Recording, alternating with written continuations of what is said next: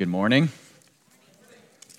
My name is Matthew Capone, and I'm the pastor here at Cheyenne Mountain Presbyterian Church, and it's my joy to bring God's Word to you today. A special welcome if you're new or visiting with us. We're glad that you're here, and we're glad that you're here not because we're trying to fill seats, but because we're following Jesus together as one community. And as we follow Jesus together, we become convinced that there's no one so good they don't need God's grace, and no one so bad that they can't have it, which is why we come back week after week to hear what God has to say to us in His Word.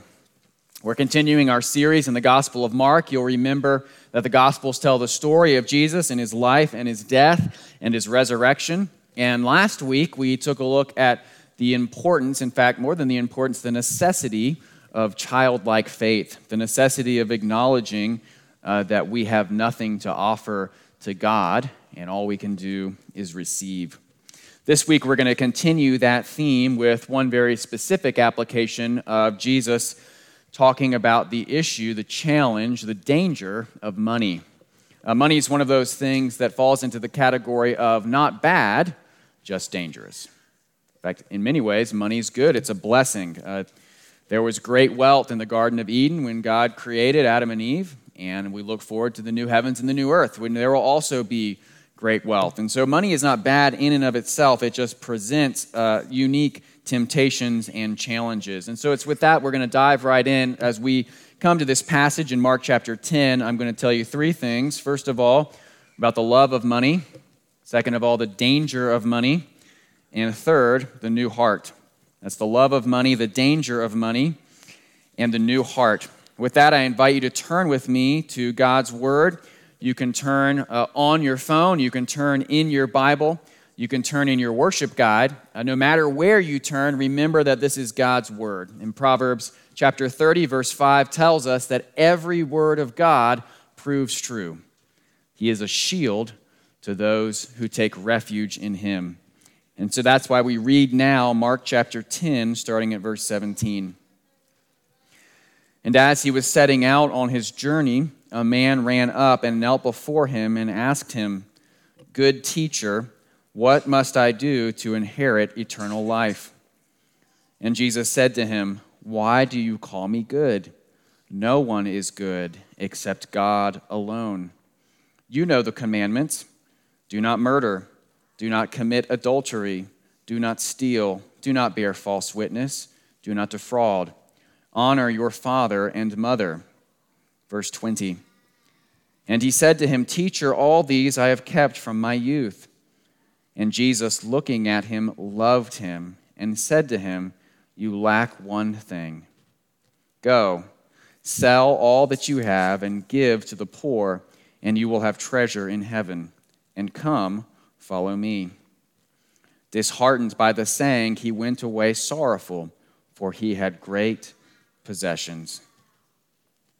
And Jesus looked around and said to his disciples, "How difficult it will be for those who have wealth to enter the kingdom of God." And the disciples were amazed at his words. But Jesus said to them again, "Children, how difficult it is to enter the kingdom of God. It is easier for a camel to go through the eye of a needle than for a rich person to enter the kingdom of God." Verse 26. And they were exceedingly astonished and said to him, "Then who can be saved?" Jesus looked at them and said, "With man it is impossible, but not with God. For all things are possible with God." Peter began to say to him, "See, we have left everything and followed you." Verse 29. Jesus said, "Truly I say to you, there is no one who has left house or brothers or sisters or mother or father or children or lands for my sake and for the gospel, who will not receive 100-fold now in this time houses and brothers and sisters and mothers and children and lands, with persecutions, and in the age to come eternal life. But many who are first will be last, and the last will be first." I invite you to pray with me as we come to this portion of God's Word. Our Father in heaven, we come to you this morning confessing that we need to be like little children to receive your instruction, and so we ask that you would help us. We know that we can't do it alone, that all by ourselves we are incapable of hearing and understanding what it is you have to say to us. And so we ask that you would send your Holy Spirit to be with us, that you would soften our hearts, that you'd open up our minds, that you would be at work this morning so that we would be able to hear and receive and obey your words. We thank you most of all that you don't come to us as simply a moral instructor, but you come to us as a man who lived and walked among us as Jesus, full of beauty and glory and holiness and truth. We ask that you would show us him and that we would be changed as a result. We ask all these things in the mighty name of Jesus Christ. Amen. The last time we saw Jesus, he was in the midst of taking these children up in his arms and blessing them despite the protests of his disciples. But the time has come now for Jesus to pack up and move on to his next adventure. You might think of this as a scene at the end of a lecture or an event, and the speaker is trying to make his way out. He has somewhere else he needs to be, but you have an urgent and pressing question, and so you rush in on him to catch him before it is too late, because what you have to ask is so incredibly important. That's what happens with this man here. He runs up to Jesus to block him before Jesus is able to escape to the next event because his question is so pressing. And thankfully, he's able to catch Jesus here just in the nick of time. We understand why his question is pressing because he wants to know, of all things, how is it that he can inherit eternal life? And in that, he addresses Jesus as this good teacher. Jesus' answer here should surprise us because Jesus seems to correct him. He says, "Why are you calling me a good teacher? Only God is good." And we should be surprised by this because we saw in Mark chapter 8, Peter's confession that Jesus is the Christ, that Jesus is actually God. And so why is Jesus seeming to misdirect this man here? It should seem to us, it would be the most normal expectation for Jesus to accept this. Yes, I am divine. You recognize me for who I am. Of course, I should be called good. Why does Jesus act as if he's not God? What we have to understand here is that Jesus is playing into this man's assumption. This rich ruler does not see or know that Jesus is divine. He sees Jesus as only human. And so what Jesus is doing in this passage is instead of correcting him, he decides to play along with this man's perspective. Jesus is saying, "Oh, you think that I'm merely a good teacher. You think that I am just another rabbi. Okay, let's roll with that and see where it takes us. Let's operate on that assumption and see what happens. Well, if I am a mere human, if I am just a rabbi, if I'm just a teacher, good can't and doesn't apply to me. Because no human can truly be called good." And in that answer, Jesus has already indirectly cut out the legs from underneath this man's question. What does he ask? What must I do, right? How can I be good enough? And Jesus is poking him here. No one is good. You think I'm just a human? Well, then you have overestimated me. This phrase here that he asks him, what must I do? Verse 17, it is the opposite of what we saw last week, that we must receive the kingdom as children. But Jesus decides he's going to keep playing this game out with this man. And so he says, okay, let's continue to unroll this blanket and see what happens. Verse 19, what about the moral law? What about the 10 Commandments? How are you doing with your performance in your life? This man, missing the fact that Jesus has already corrected him, continues to take the bait and says, yes, I can make this a matter of moral performance. If that's the bar that needs to be set, I have met it and exceeded it. I have done it. I have kept all of these things from my youth. And so he misses the deeper point that Jesus is driving at, the deeper issue of the human heart, the deeper issue of love for God. Has this man kept the law? No. Not in the way Jesus is going to go on and define it in Mark chapter 12. In Mark chapter 12, someone's going to ask him what the greatest commandment is, and Jesus' response is that the sum of the law is love for God and love for others. And so Jesus is setting this man up to suddenly crush his understanding of himself by helping him understand you don't love God. You think that you have kept the law, but you are so incredibly far away. You love and trust and worship something much more than God himself. And that's what he sets him up for in verse 21. Looking at him, Jesus loved him and said to him, you lack one thing. Go sell all that you have and give to the poor, and you will have treasure in heaven, and come follow me. Jesus brings down the hammer on this man, not to crush him, but we're told explicitly because he loved him.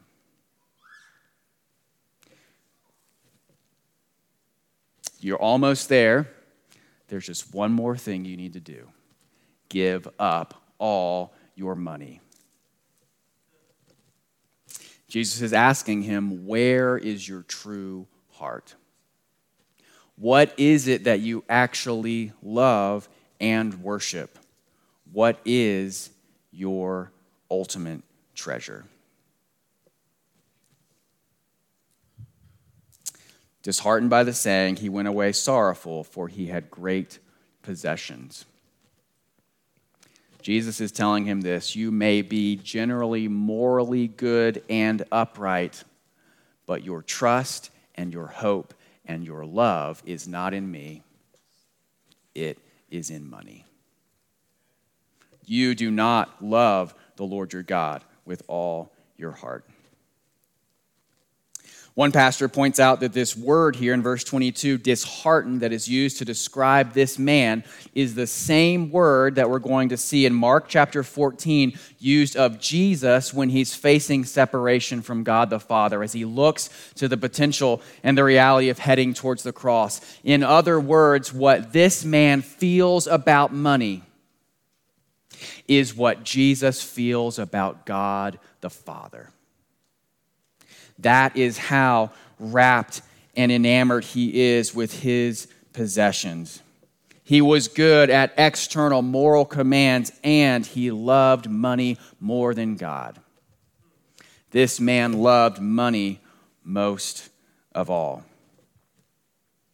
And so Jesus uses this as an object lesson for his disciples to help them understand the danger of wealth. It's right after this episode that he begins to teach them. Verse 23, he looks at his disciples and said, how difficult it will be for those who have wealth to enter the kingdom of God.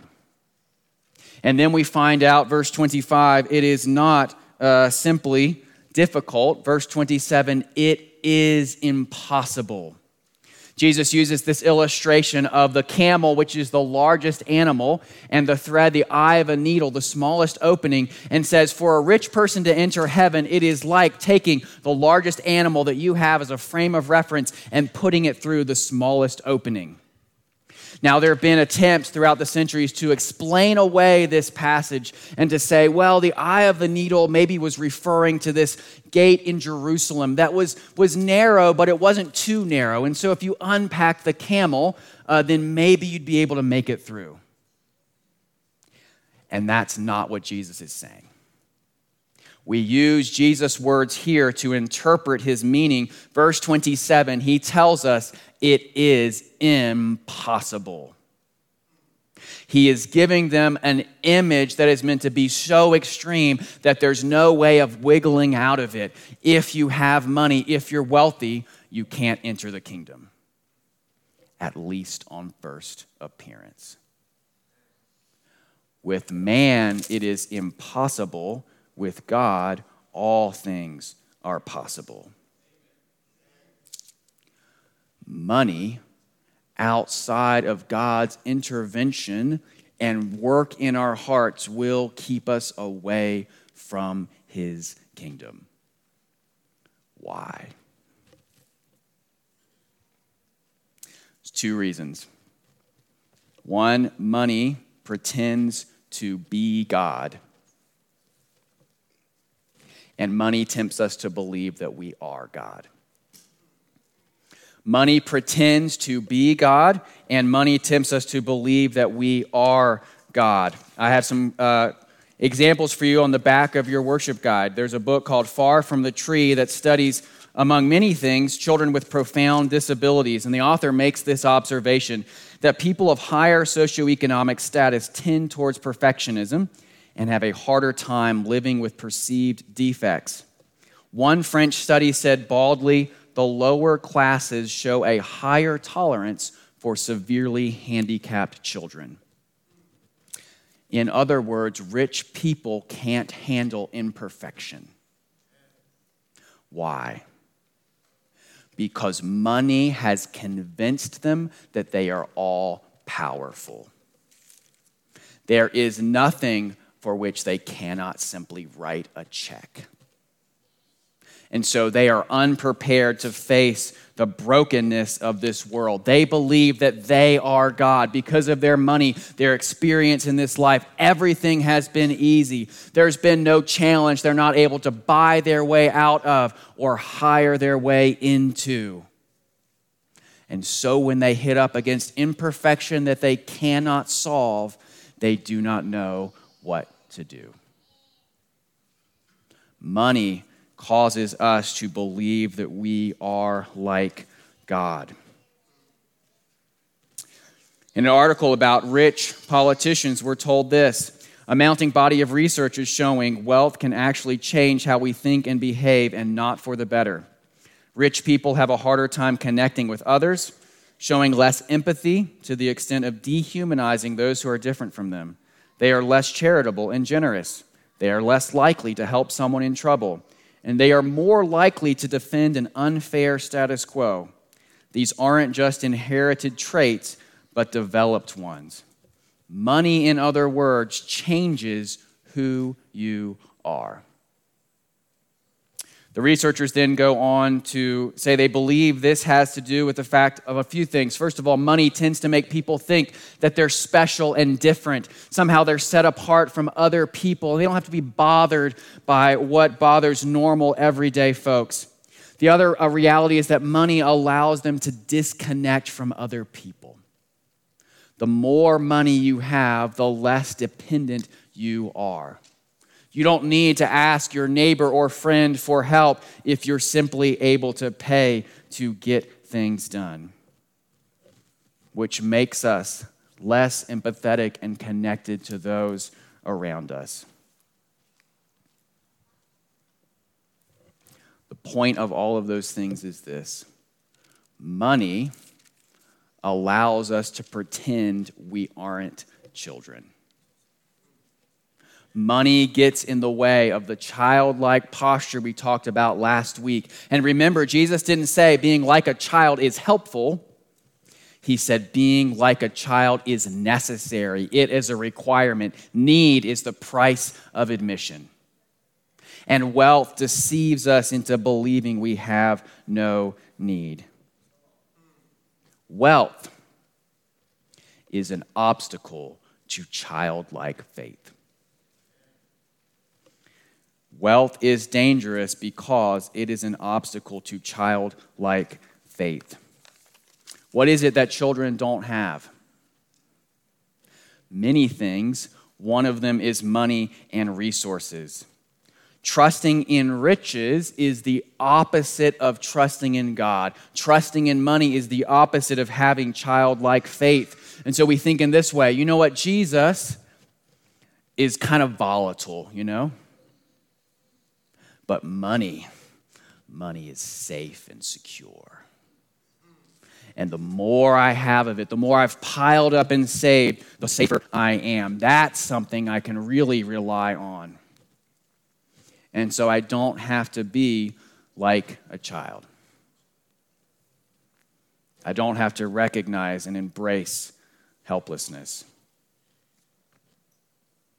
It's a natural posture for a child to believe that her parents are going to provide for her. And so there's something deeply wrong. I want you to imagine for a second that you're a parent and you discover that your son is hoarding money in this mason jar in the back of his closet, right?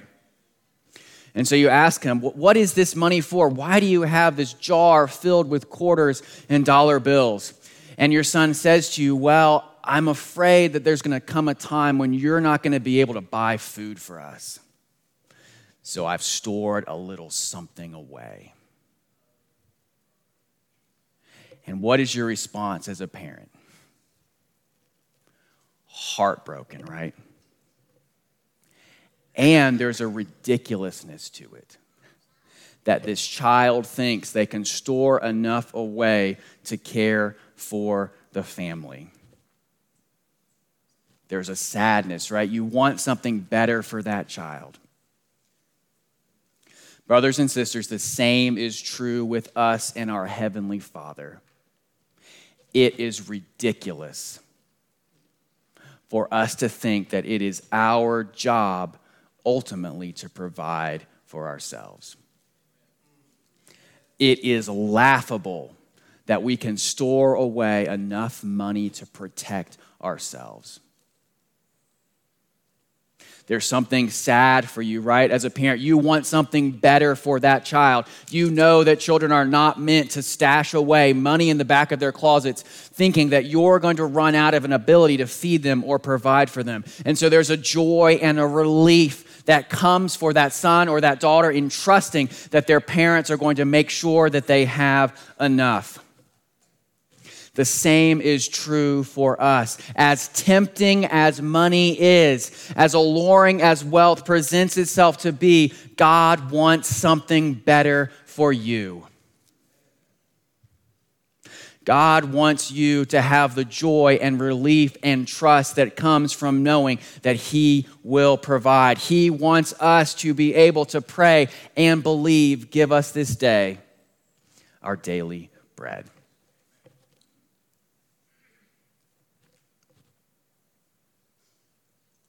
And so what do? If wealth is such a challenge and such a threat, and by the way, whether you think so or not, if you live in America in 2022, you're basically in the top 1% of the world throughout history. In other words, you're wealthy, whether you want to admit it or not.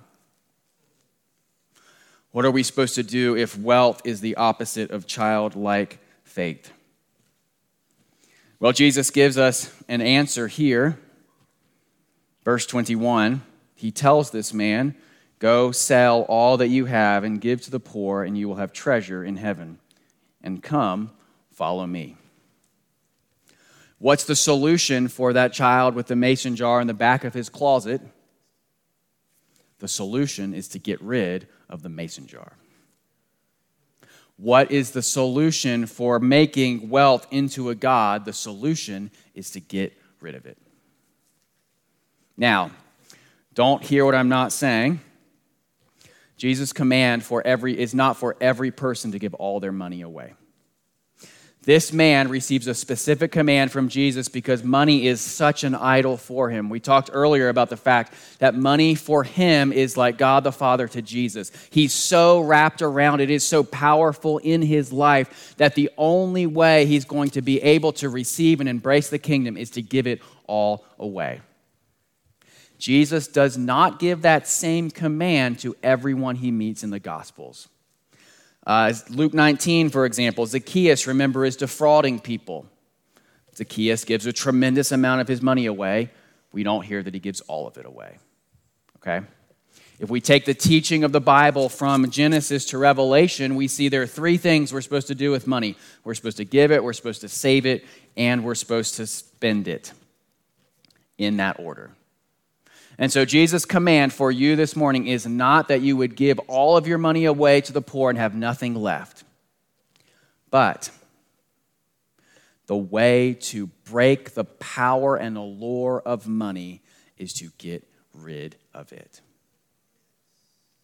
Remember what Scott read earlier this morning. We know that money is a problem for us if we are unable to give large amounts of it away. We know that money has become a god when we are unable to give large amounts of it away. And if that sounds radical, that simply reveals how powerful and consuming money truly is. If that sounds radical, it simply reveals how powerful and consuming money truly is. And so that's why Jesus tells us the truth here, verses 26 and 27. It is impossible.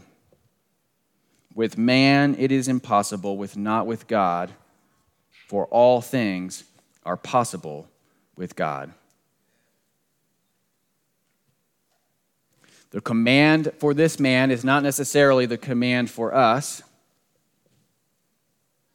But what should be true of us is this: Christians' fists are not tightly grasped around money. We're able to let it go. When we let it go, the spell that money has over us breaks. When we're able to let it go, we recognize it's not our God. When we let it go, we are saying, Jesus, I trust you enough that you are going to provide for me tomorrow. I am able to receive from you my daily bread. If we cannot let money go, it proves we don't trust God. It's that simple. If we cannot let money go, it proves we do not trust God.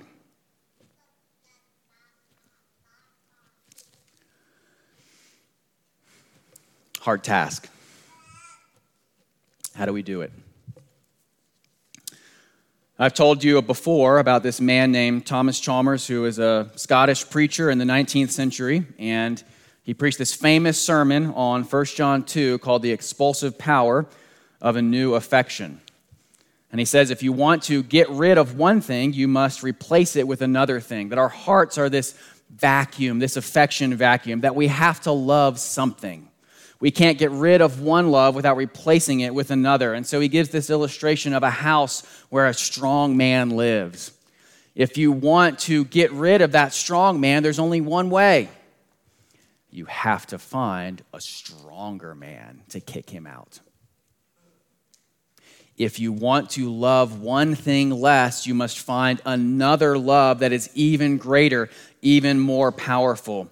He goes on to talk about the love of riches in this sermon, and he says, if you want to tell a man to stop loving money, it's the same as telling him to burn his house down. It makes no sense. And so what he's saying is basically everything that I've told you this morning is worthless.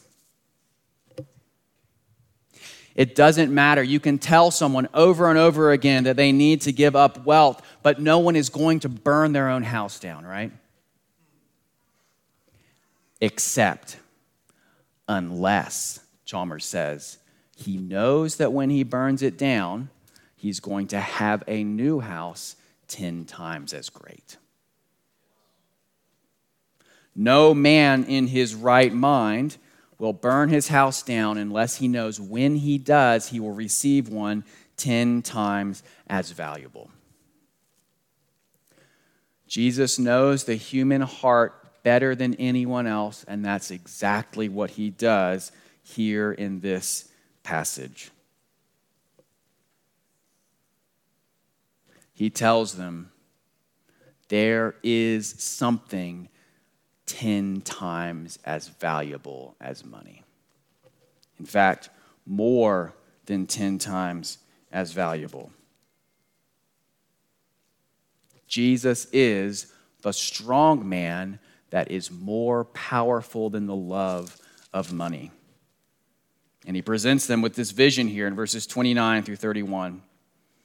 Peter, looking for reassurance here, says, "See, we've left everything and followed you." By the way, people pointed out, Peter does not say, "We've sold everything and followed you." Again, Jesus' command is not for every Christian to divest themselves of all resources. Jesus gives him this assurance. "Truly I say to you, there is no one who has left house or brothers or sisters or mother or father or children or lands for my sake and for the gospel, who will not receive 100-fold now in this time, houses and brothers and sisters and mother and children and lands, with persecutions, and in the age to come, eternal life." Jesus is saying there is something not 10 times greater, 100-fold greater. There are things that wealth offers you that it cannot deliver. It cannot provide satisfaction and joy and significance. You know what can? God and his people. The brothers and sisters that he is promising them here in the present are the people that you can look around and see here this morning. When he talks about all the great things that he has for his people, he's also presenting them the vision of what is to come in his heavenly kingdom. Money, brothers and sisters, cannot deliver on its promises. It can arouse and entice. It cannot fulfill. Do you want more of what matters? Do you want more relationships of significance? Do you want more things that fill up the emptiness of your heart? Jesus tells us clearly what needs to happen. He says, "Follow me." Do you want to have a future? Jesus says, "The future is with me, not in your investment accounts." I am your security. And so what he tells this man is true of us as well. No one is good.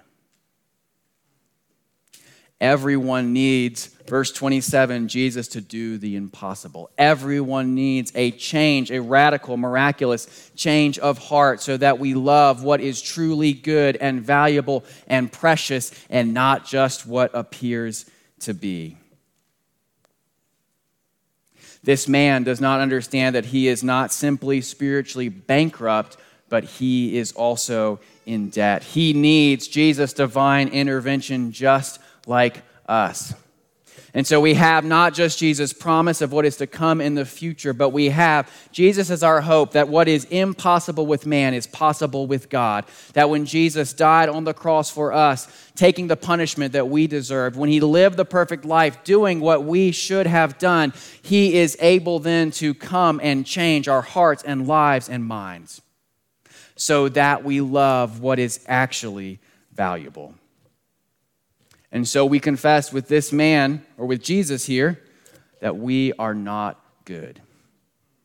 God alone is good. We need him to change our hearts and our loves and our affections.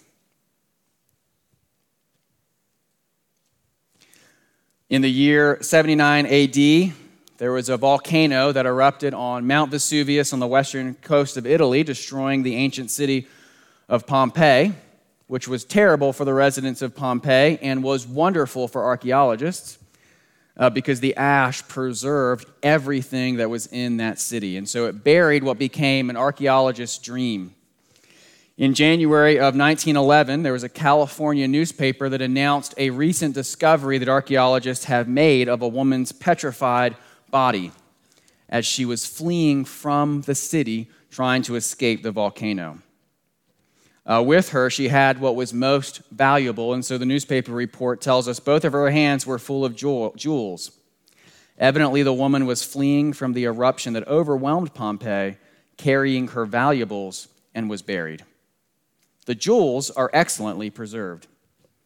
They consist of bracelets, necklaces, rings, amulets studded with gems, and a pair of earrings which are probably unique. They may be the most valuable specimens of ancient jewelry ever discovered.